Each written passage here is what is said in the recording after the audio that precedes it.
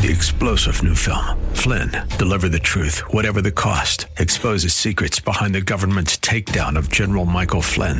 Flynn knew what the intel world had been up to. He ordered the first audit of the use of contractors. This set off alarm bells. He told the truth. He was the most dangerous person for Donald Trump to hire. They had to get rid of Flynn. Flynn, deliver the truth, whatever the cost. Available now. Watch it today. Go to salemnow.com. salemnow.com. You're listening to SoCal Live with Scott Furrow on 99.5 KKLA. Good afternoon, ladies and gentlemen, boys and girls. Welcome to Southern California Live. I'm Scott Furrow, your host and former FBI party planner. We'll get to it later. We're going to get to more of that in the second hour. I'm sure you want to talk about it, but it'll be relevant with our conversation this hour. The FBI, if you don't know, the FBI went to Trump's home at Mar-a-Lago and conducted a raid. Oh, that's right. We're not allowed to say raid. We're not supposed to say raid. They went to Mar-a-Lago and conducted a soiree. And so we'll talk about that a little bit later. The good news is that whatever you think about this crazy world we live in, and it is crazy, right? Don't you think? Once in a while I think, well, maybe we've reached the peak of crazy. And then it just goes nuts again. Good thing that Jesus is on the throne and not any of us. But it's not a surprise to Jesus what's going on, and he knows what actually is going on, which we really don't. Anyway, the good news is I've got Pastor Alan Jackson with me this hour. Next hour, we'll talk more about the rest of the stuff and take your calls. And later on, maybe this hour, we'll get to that. But, it's so important that when we have big news, especially if it's political news, and especially in a time now where we're so divided as people, that we don't get taken off track. My guest is Pastor Alan Jackson. You hear him daily on this station. Pastor Alan Jackson and his wife Kathy live near Nashville, Tennessee, where he has served as senior pastor at World Outreach Church since 1989.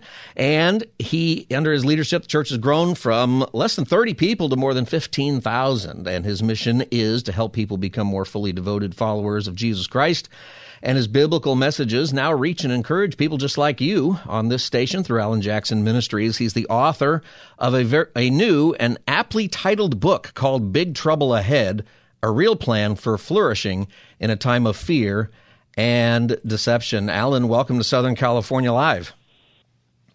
Well, thank you, Scott. It's good to talk to you today. Yeah, thank you very much for joining me today. Looking at the news, it just keeps getting better and better out there, doesn't it? It certainly does, and I don't think we're finished yet. I've got a feeling it's going to deteriorate some more. You wonder, I remember after 2020 was over, it's New Year's of 2021, it's like, oh, good, that year's over, and some kind of relief, and then 2021 was a mess, and then we got to the end of 2021, I look to 2022 with trepidation, and I think that's correct, and I don't even know what to think for next year. I don't disagree. I think there's probably greater disruptions in front of us than what we've walked through this point. Yeah. And, to be honest, we've got a little turmoil fatigue. We would just like some clear air and some calm sailing for a little bit, but I don't think that's the season we're in. That is a good word there. I'm going to steal that from you, turmoil fatigue. Personally, Alan, we got to meet at the pastor's breakfast here in Los Angeles a few months ago. It was great to meet you there. And we got to chat for a little while. I'm kind of a presidential historian. I've been to most of the presidential libraries, and I follow this. So I look at all of these things with some kind of maybe different curiosity and intrigue. Do you have any hobbies with American history that you really like, or something that really you would spend some time thinking about? Well, I earned a degree in American history, so. Oh, okay. Well, then you do. I have a bit of interest in that arena, yes. Yeah. And I think what we're watching is unprecedented. It is unprecedented. A lot of political shenanigans through the years, but we haven't so far seen the FBI either do an unannounced search or a raid, depending on your vocabulary preference, on a former president. But I don't know why we're surprised. They accused him for years of being a Russian spy or a Russian asset, and that's been proven not to be true. And if they had the audacity to say that at the highest levels of the nation, I don't know why we'd be surprised that they're continuing to make some rather curious accusations. Yeah, we're going to have to wait and see what ultimately comes out of it. Well, tell us a little bit about yourself. You've been on the air here now for a couple of years, so people are familiar with you as they listen. Tell us about your family, and you're in Tennessee, is that right? I am. I'm in the Nashville area. I have pastored the same congregation for almost 40 years, and so I've been in the same place. But, my heart is really to see people find the hope that comes from God. And I think what we're walking through, as frustrating as it can be, I really think there's a tremendous opportunity in it. Because the church, I believe, had become so co-opted by comfort and convenience that we had really taken our eyes off of our objective. And in the midst of the turmoil and the shaking and all of the things that are happening, we're beginning to realign ourselves a little bit. And I think out of that are going to come some really good things for the people of God. I agree with you. I think that is something that God is doing. You say in your new book, Big Trouble Ahead, that at the 2020 Easter service at your church, you really felt a wake-up call. What became clear to you on that day? Well, the first thing that became clear to me is how arrogant I'd been. I had this imagination that nothing would disrupt church. Right. until it did. And I'm standing in a completely empty sanctuary, and I was still naive enough. I wore my suit and tie and white shirt, and here I stand in an empty room looking at a red light, talking to people that I'm pretty confident were sitting in their pajamas on a sofa. Right, having waffles and enjoying their time at home a little bit. And I realized our world was changing, and that I was going to have to change my attitude and a lot of my practices. And it was a gift. I mean, it was an uncomfortable gift, but everything about the way we practiced church changed. We had services outside for several months. None of the artists in Nashville were working, so we started calling them and saying, hey, you want to come out and do a little concert after church? And week after week, we had the music people from Nashville out here, and they'd stand up and cry and say, I haven't been with people in this many weeks or this many months. The world was changing, but our message didn't change. And so there's an opportunity in all of this. There is. You're listening to Southern California Live. I'm Scott Furrow, your host. My guest is Pastor Alan Jackson. And, Pastor, when we think about those opportunities, do you feel like the church was unprepared for big change, or maybe even some of the tribulations that are going on right now? Where is the church? Are we ready, or are we still behind? Those are important questions, Scott. And I can speak for myself first, because I've spent a long time in the church. And the answer is yes, we were unprepared. Yeah. I was behind. I think we had habits and routines. I don't think we realized the degree to which we've been co-opted by our current culture. We kind of bought into the ideas that inclusivity and tolerance were the most important values we could hold. And I think we had lost a great deal of respect for God. What are some of the ways that you think we were co-opted by our culture?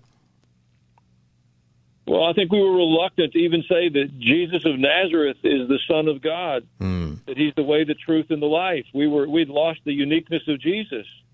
Yeah. Because if you say that in a public setting, you can feel the air go out of a lot of rooms. I mean, I'm talking about the simple fundamentals, the authority of the Scripture. We've got to come back to the Word of God and believe it has authority in our lives. That is so correct. We at a church I was at several years ago, this was 20 years ago now, they brought in this consulting firm, and it was a big church, okay, several thousand people, and they were going to ask people questions about what they thought about the Bible.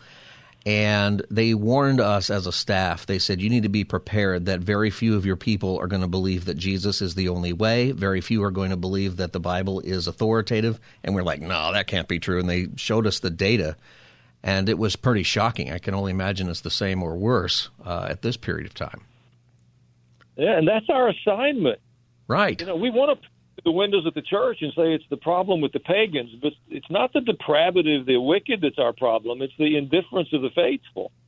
So how do we go ahead? We got back to telling the truth. So what do you think is the best way to do that? You've been a pastor for a long time. You grew your church from a room full of people to a very large room full of people. Lots of people online, radio, ministry. What are some ways specifically that churches today, and people in churches, just speaking of a regular person going to church, can they re-engage with Christ, remember their first love? Absolutely we can. I think I'm simple enough to go back and take Jesus' prescription. It says when he began his public ministry, he said, repent and believe. And I think that's exactly where we are. In biblically, repentance is a change of mind, how we think, and a change of direction, how we behave. Those of us that imagined, ourselves Christians are going to have to make some changes. You know, I think that word repent is a word that we in the church sometimes we cast that out to other people who aren't Christians, but it should be turned around and looked at each one of us, right? Absolutely. The best repenters in the world, I believe, have to be the Christians that are gaining the maturity. Yeah. It's not the wicked. I mean, the wicked repentance is an issue, but repentance begins in the hearts of God's people. Where are some areas that you would say to the church that we need to repent? What about in our families, in our relationships, maybe at work? Where do you think the biggest struggle is for a lot of us? Well, I think we have to start in our kitchen tables. And I think we have to start with the people that we're doing life with and have some honest conversations about whether we're honoring God in the way we're conducting our lives and the way we're dealing with one another. We may need to ask for forgiveness there. Those are the hardest places in the world to be Christians. Yeah, that's true. The people around us. Start at the kitchen table. We can make some progress. Yeah, that is very true. So if I'm sitting at my table with my family, and, you know, when we come home from church, we will try to engage the kids. My kids are 10 and 13. Do you have kids, Alan? We do, but they're grown. Now we've got grandkids. All right. How old are your grandkids? 12, 11, and 9. Okay, so your grandkids are the same age as my kids, but we won't make an issue with that. Appreciate that encouraging word. Yeah. You know, we started really late, so you know what's good for us is our kids are really young, and all of the, you know, that keeps us on the technology train longer, which I think is important for parents today because it's crazy. That is true. Yeah. So what if you're going to talk to your grandkids, kids at that age, you know, what do you bring up first? Or even your kids, you know, who are a different generation from you, they obviously are going to have different perspectives on some things. Where do we start? Well, I think we start with the simple things we know to do. If prayer hasn't been a part of your relationship together, it needs to be. And if you've got kids at home, pray for them before they go out the door in the morning, or thank God for them before you come in the door in the evening. You know, it's those simple things. If you haven't been willing to talk about what's happening in the world around us, we've got to talk to one another about that. If they're going to teach our kids in school to be confused about gender, we've got to teach them at home not to be. If they're not going to teach them in the public square that marriage is between a man and a woman, then we'll have to talk about that at home. I think we have imagined we could offload some of those responsibilities that I believe begin with us in the family. I don't think God has redefined family, but it's going to take a little courage to help the kids walk back to that. That's right. And, you know, offload is such a good word because I think we tend to offload that to our church and our Sunday school and our youth group that has them for, an hour or two a week? Absolutely. You know, kids learn far more about what you do than what you say. That's definitely. And if we spend 4 hours on the practice fields with them playing soccer and baseball or whatever the sport du jour is, then we do helping them learn about their faith. We're really not helping them be prepared for what's coming.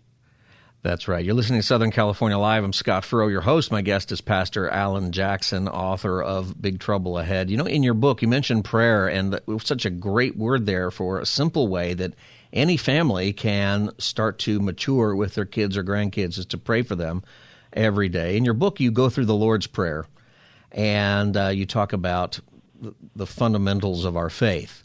Is there a phrase in the Lord's Prayer that you think most Christians should revisit?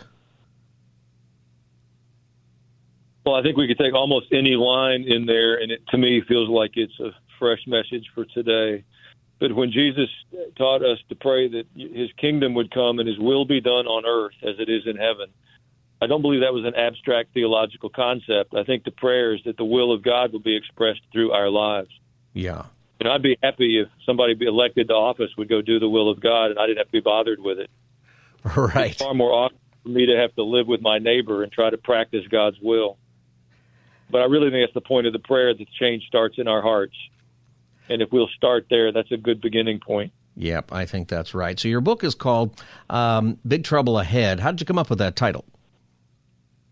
Well, the biblical word is tribulation. It means big trouble. Yeah. And the last book of the Bible is about huge trouble.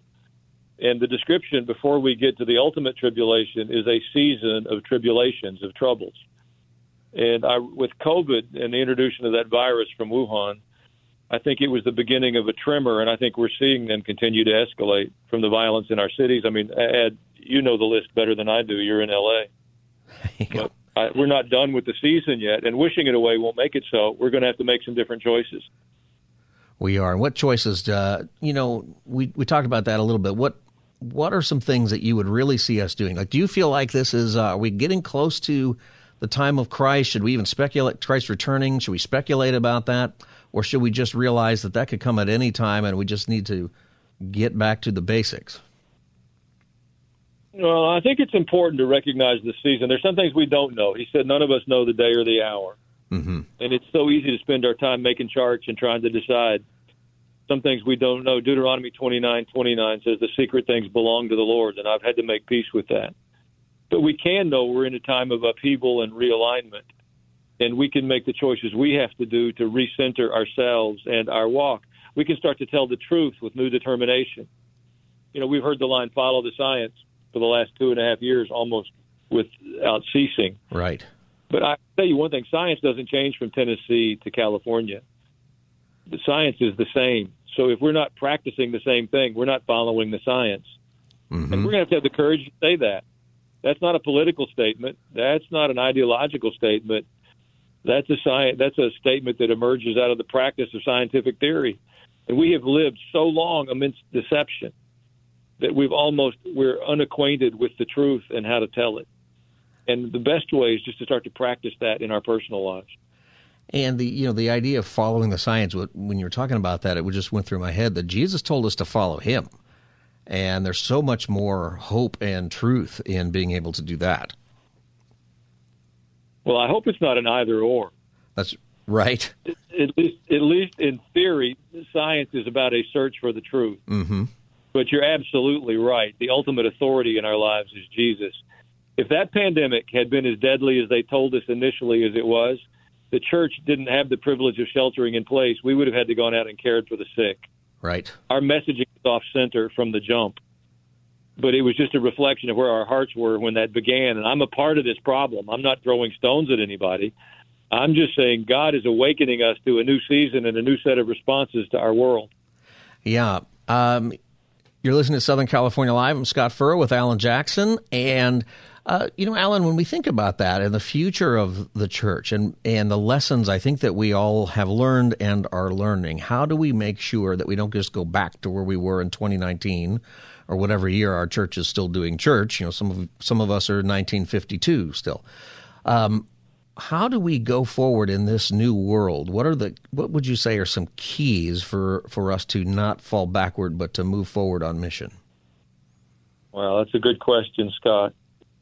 I think we can go back to some of the things Jesus taught us to pray. Give me today my daily bread. I understand those words, but that's an annoying prayer to me. Right. What I really want, I want all the bread I'm ever going to need for all of my days. Right. And so I have to make a heart change and come back and I say, maybe I could live with the same kind of faithfulness that the Hebrew slaves did when you delivered them out of the Egyptian brick pits. You gave them everything they needed one day at a time. And I'm going to have to come back and begin to trust the Lord in that way. We have lived lives that really weren't dependent upon the Lord. We just invited him in as a hobby on the weekends for a few minutes. And now God in his mercy is reminding us that he really is at the center of the story. Yeah, I think the Lord is stirring things up for a good reason. I think that absolutely. I agree.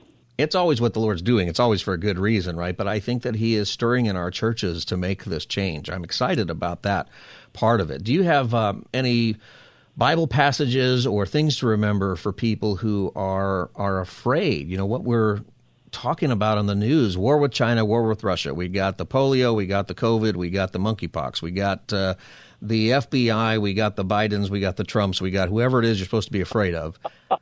That's right. That's what we're getting burdened by. How do we as believers step away from that and go, I don't need to be afraid? How would you encourage people the most for that right now?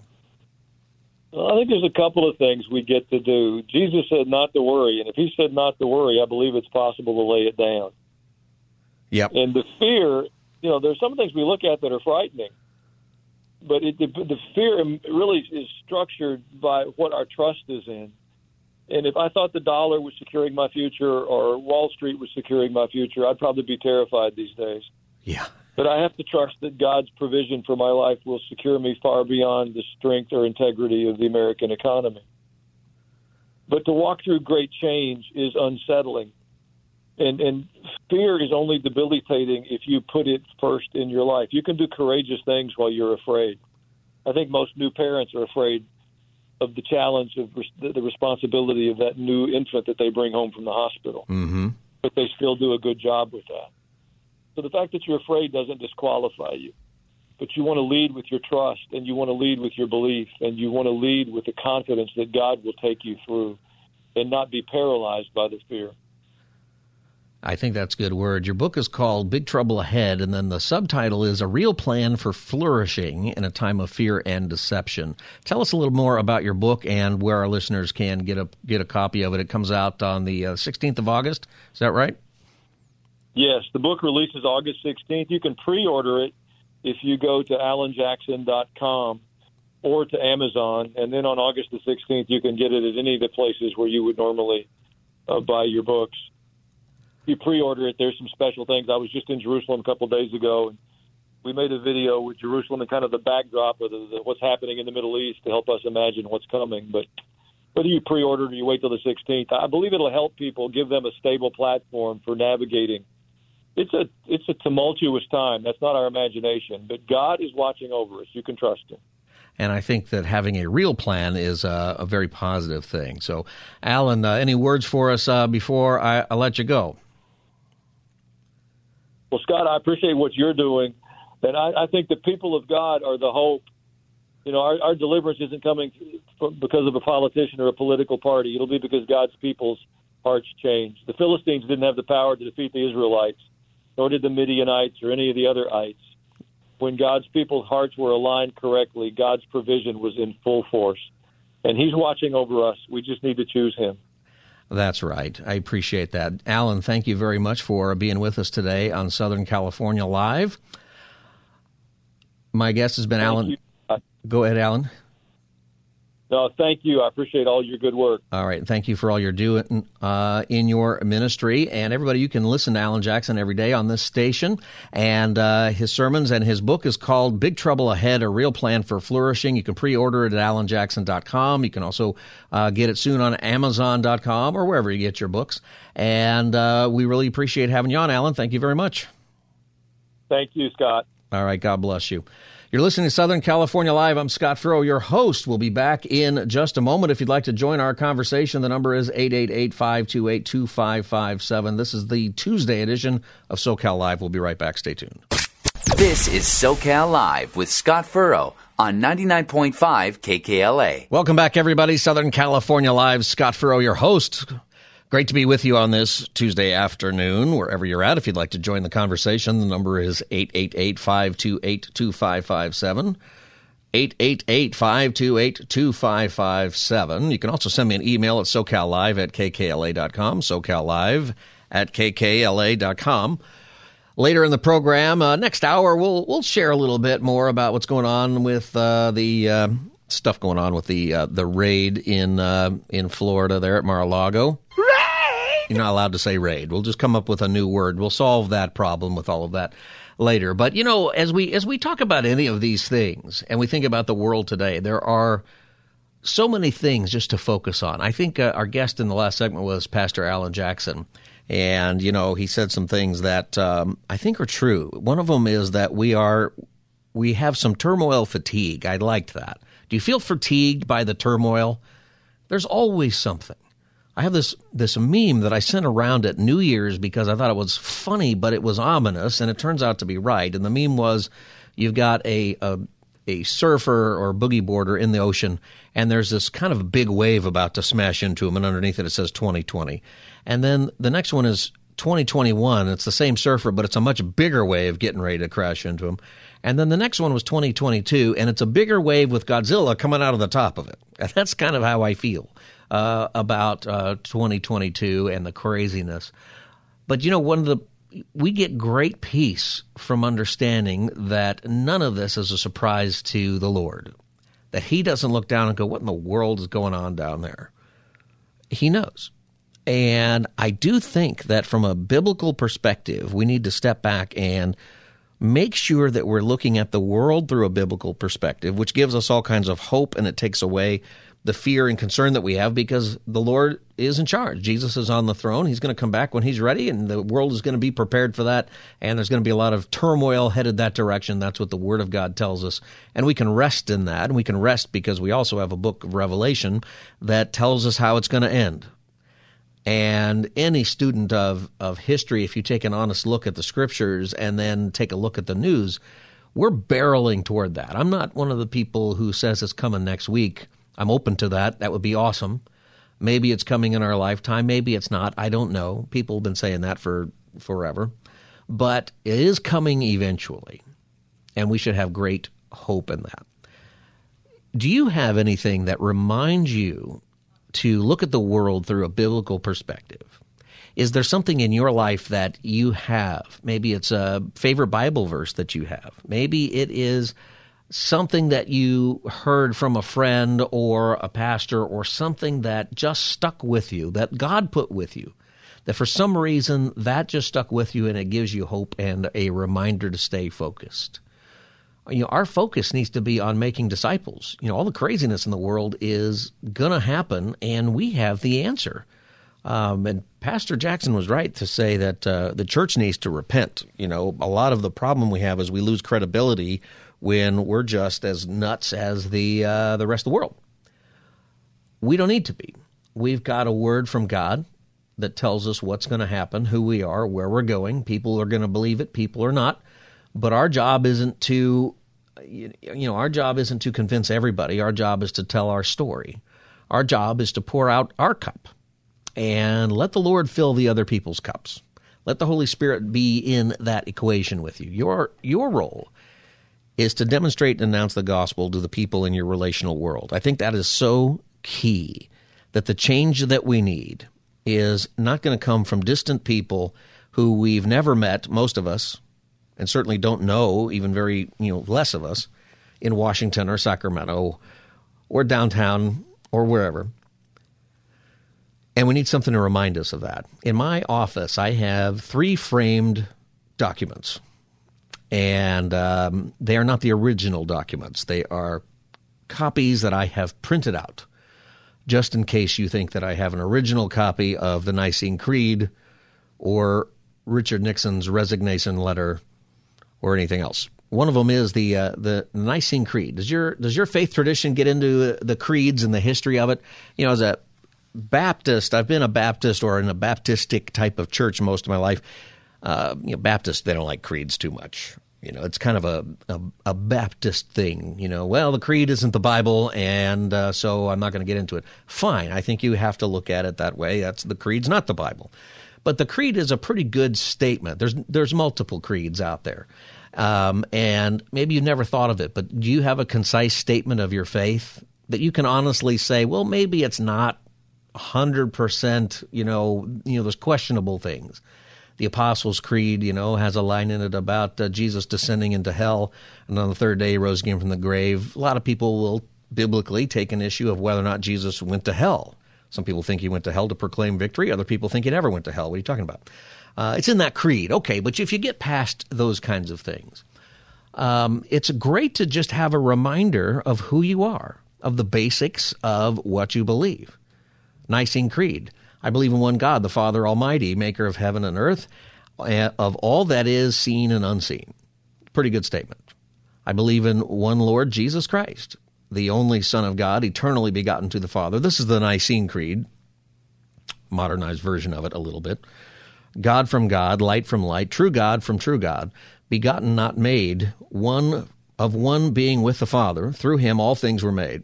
For us and for our salvation, he came down from heaven, was incarnate of the Holy Spirit and the Virgin Mary, and became truly human. For our sake, he was crucified under Pontius Pilate. He suffered death and was buried. On the third day, he rose again in accordance with the Scriptures. He ascended into heaven and is seated on the right hand of the Father. He will come again in glory to judge the living and the dead, and his kingdom will have no end. I believe in the Holy Spirit, the Lord, the giver of life, who proceeds from the Father and the Son, who with the Father and the Son is worshipped and glorified, who has spoken through the prophets. We believe in one holy Christian church. Lots of versions will say Catholic Church. It doesn't mean Catholic like Roman Catholic sort of denominationally. It means universal church. That's what Catholic means. We believe in one holy Catholic and apostolic church. We acknowledge one baptism for the forgiveness of sins. We look for the resurrection of the dead and the life of the world to come. Amen. Now, a seminary course, or you could go through, different points here and there and translation issues and things like that, but it's pretty good. The reason I have that on my wall is I just want to always remember that God has always been with his people, that God has never left. And I think about our brothers and sisters in our spiritual ancestry who were murdered because of their faith. Many are being murdered today, for their faith. But you are here today. If you are a believer, or if you're listening and you're not a Christian, but you listen to this station because you're curious and whatever the reason is that you're listening, maybe the person in the cubicle next to you just has the radio on too loud. You're listening. The only reason there's Christians today is because some Christians did not give up the faith when they were told to, or else there would be death. I mean, I think that is something that is pretty cool, that we're here for that. You're listening to Southern California Live. I'm Scott Furrow, your host. You can join our conversation by going to 888-528-2557, calling 888-528-2557. Do you have anything that reminds you of the basics of your faith? I have this creed, the Nicene Creed, on there, and it reminds me of a time where Christians, around the time that was written, 300 and something AD, just before that was written, Christians were being fed to the lions and executed all over Rome, the Roman Empire. The Colosseum, if you go to Rome, which I have not been, I would love to go, but I've seen pictures. And the Colosseum is there. Well, they used to sacrifice Christians in there, among other things. And an interesting thing about that is that when you go there today, in there is the emperor's box, and the Roman emperor would go in there, and that would be the box seat, right? The best seat in the house. And if you've seen that old movie Gladiator, it's where you give the thumbs up or the thumbs down, that kind of thing. I don't know how much of that is historical necessarily, but the emperor would personally oversee the execution of Christians for their faith from sitting in this booth. You know what sits in that booth today? A big old cross. A big old cross is sitting there in the place where some human being cast judgment on Christians just for their faith. The cross is there. I heard another preacher talk about this, and he said, one of the most amazing things, wouldn't it be an amazing thing to go back to those early Christians, the early Christians who were sacrificed in that place or in other places, and let them know that a couple thousand years later, really just a couple hundred years later, that in that place where the emperor sat and proclaimed their guilt and gave approval to their execution just because of their faith, that in that same box would be a cross that would become the symbol of salvation and grace, and that all these years later, people around the world would not be naming their kids after Caesars normally. How many little kids do you know named Nero? Anybody name your baby Nero? You probably didn't. You might name your dog Nero. That happens. But instead, we tend to name our kids after biblical characters. James and John and Mary and Ruth and names like that, translated often in other languages, but the same names. That's amazing. That's an amazing thing about our faith. And I'm telling you that because, in our world today, we are seeing the Lord stir up the church. And we are seeing a lot of change. And I think we're at a point where we are going to be called out, not by the culture, but by the Lord, to testify to our faith in a way that we haven't done in a long time, maybe in a major way, where we're going to be called out of the buildings to go to our neighbors, to our own family, to people and say, Jesus loves you, he's the Savior, and he's the salvation. And if you're afraid of that, if that worries you, the Lord has been with Christians through the worst of persecutions, things that you are not seeing in this country anyway, anywhere near what those people had to say. And today, those executioners, we name our dogs after them, but we name our kids after the followers of Jesus. You're listening to Southern California Live. I'm Scott Furrow, your host. The number is 888-528-2557 if you want to join the conversation. Do you have anything that you keep around to remind you of your faith, to remind you of where your hope is? I'm going to talk about that again a little bit more when we get back. 888-528-2557. This is Scott Furrow. The Tuesday edition of Southern California Live will continue in just a moment. Stay tuned. You're listening to SoCal Live with Scott Furrow on 99.5 KKLA. Welcome back, everybody. Southern California Live. Scott Furrow, your host. And it's great to be your host. We're together every weekday from 3 to 5. And I enjoy it. You can call and join the conversation. 888-528-2557. 888-528-2557. Next hour, we will talk about what's going on in the news and all of the hubbub with the FBI and whoever. But we'll take a look and say, you know what? What is it that we can do moving forward? How should we look at that as Christians? So we'll talk about that a little bit more.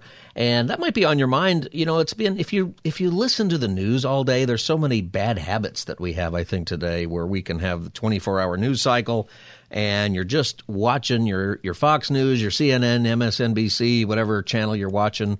Maybe it's talk radio all day. And, of course, we love it that you listen to this show. We want to bring you some relief to all of that, maybe some better Christian perspective. That's what we do here at Southern California Live, and we have some fun. And so I've been thinking about that, and as we talked about our what's going on before the break, I wanted to know if you have anything that you use to help you remember your mission, to remember that you are loved by God, remember that your purpose in this life is to make disciples, that you have a Savior who will never let you go. What gives you, is there something that is a reminder that gives you hope for who you are? And I was sharing that in my office. I've got 3 framed quotes, basically. The first one, and I talked about it before the break, is the Nicene Creed, and just how that reminds me that we have always been, the church has always been, that the gates of hell are not going to prevail. And there have been dramatically worse times for the church. In fact, around the world today, there's worse times for the church as far as persecution goes, and the church is going to prevail. There is no doubt about that. Jesus promised that. And if you ever just think, gosh, things are really bad and things are not going well, take a look at what Jesus has done through history with the church when all the odds are, even with our own mistakes. Someone's always going to, call and say, well, the Crusades and the Spanish Inquisition. Yes, the church has really screwed up a few times, usually in our pursuit of power outside of the power that we have with the gospel. And in spite of all of that, the church has succeeded. Did you know that at the time of the beginning of the church, there was about 1 Christian for every 12 million people on earth? 1 in 12 million. That's about where we started, right around the time of Pentecost. Today, depending on your survey and depending on what you call Christian, practicing Christian versus somebody just born, baptized Christian, or they're born in a country that considers itself a Christian country. Some people say they're Christian because they're from Ireland, but they've never been to church. They don't even know what it means.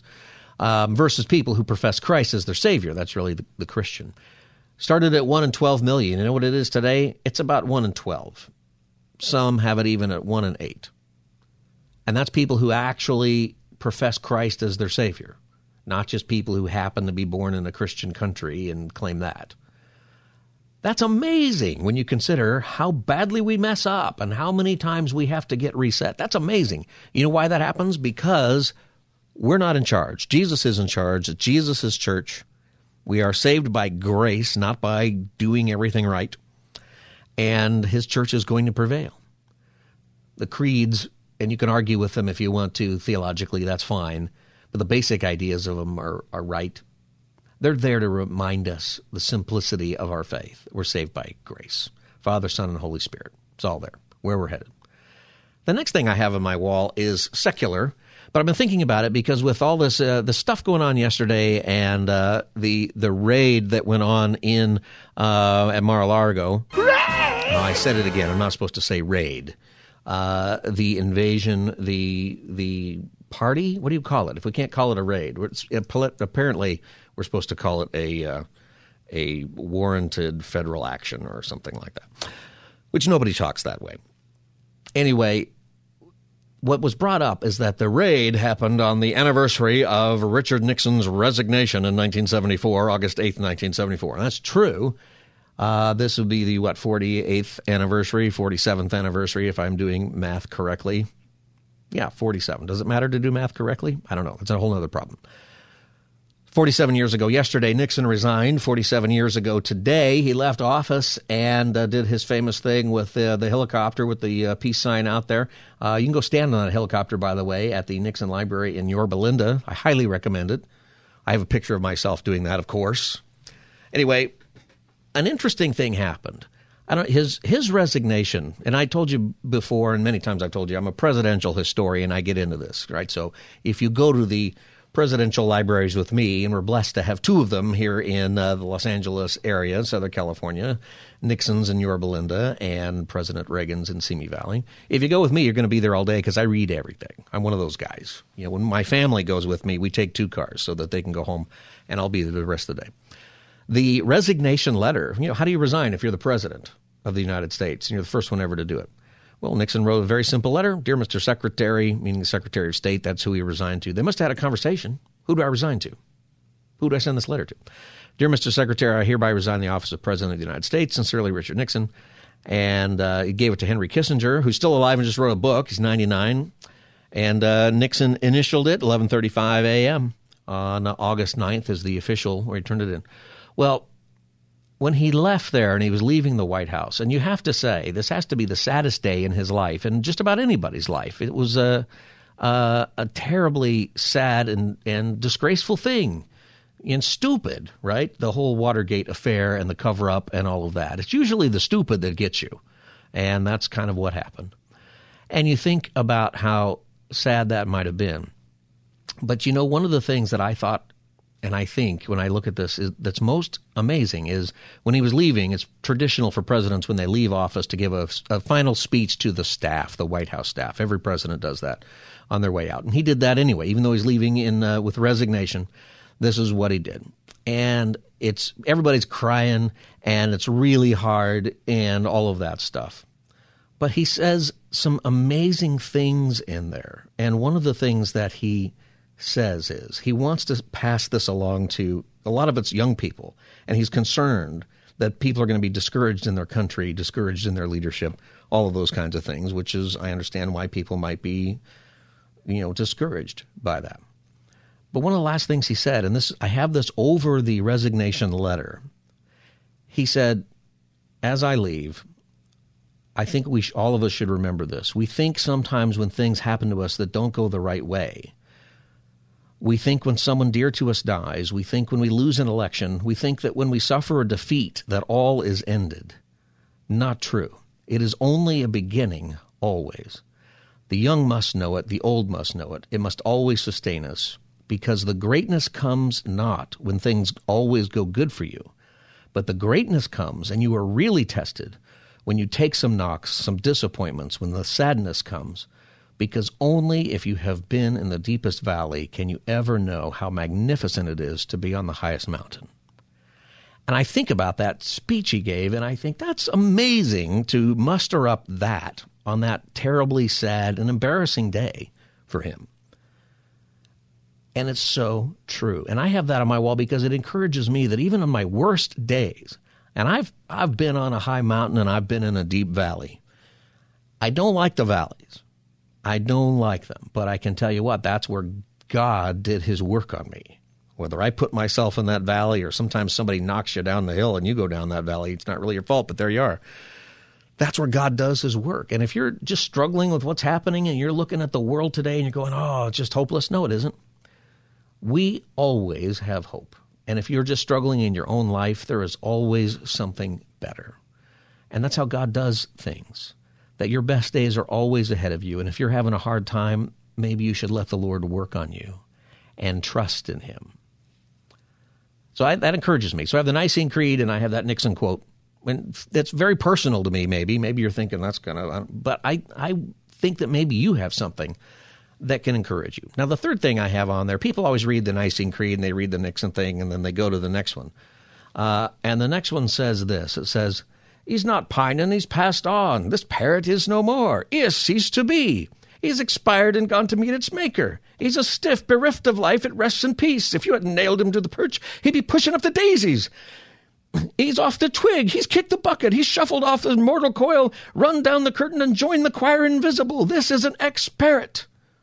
Now what that is it's a quote from Monty Python's Dead Parrot sketch, where a guy goes into a pet shop and he buys a parrot, and the parrot's dead, but the pet shop owner nailed it to the perch to make it look like it's alive. And he goes in and he has this hilarious conversation as he's trying to return this dead parrot. And the part I enjoy is that people go in my office and they read the Nicene Creed, they read the Nixon thing, and then they read this, and they're trying to find some kind of significance to the parrot. And they're trying to read it serious, and it's not serious at all. And they're like, what is this? And then I tell them.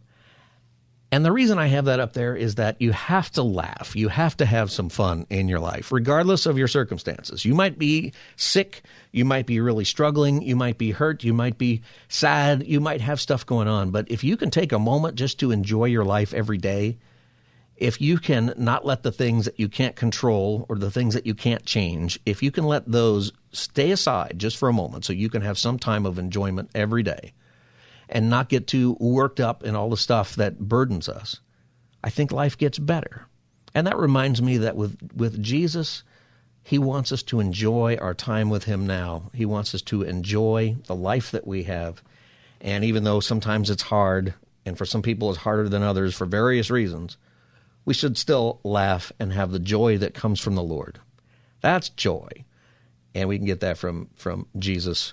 And sometimes you can get it from Monty Python. But the joy actually comes from Jesus Christ. All right, you're listening to Southern California Live. I'm Scott Furrow, your host. When we come back, we'll talk about what's going on in Washington and get some perspective on that. And we'll hear from you. The number is 888-528-2557. You can call now if you want to join that conversation, 888-528-2557. You're listening to Southern California Live.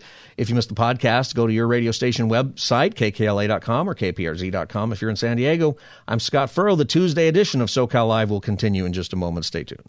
3-star General Michael J. Flynn, head of the Pentagon Intelligence Agency, knew all the government's dirty secrets. He was one of the most respected generals in the military. Flynn knew what the intel world had been up to. He understood its funding. He ordered the first audit of the use of contractors. This set off alarm bells. The explosive new documentary, Flynn, Deliver the Truth, Whatever the Cost, uncovers the facts behind this scandal. Flynn told the truth. He was the most dangerous person for Donald Trump to hire. I find out the worst enemy that I'm going to face in my life is right here in America. They took my assessment and they wanted me to change it. And I was like, I'm not changing it. They had to get rid of Flynn. With in-depth interviews, archival footage, and never-before-seen personal records of the man behind the headlines. I just felt like I was drowning. Flynn, Deliver the Truth, Whatever the Cost. Available now. Watch it today. Go to salemnow.com. salemnow.com.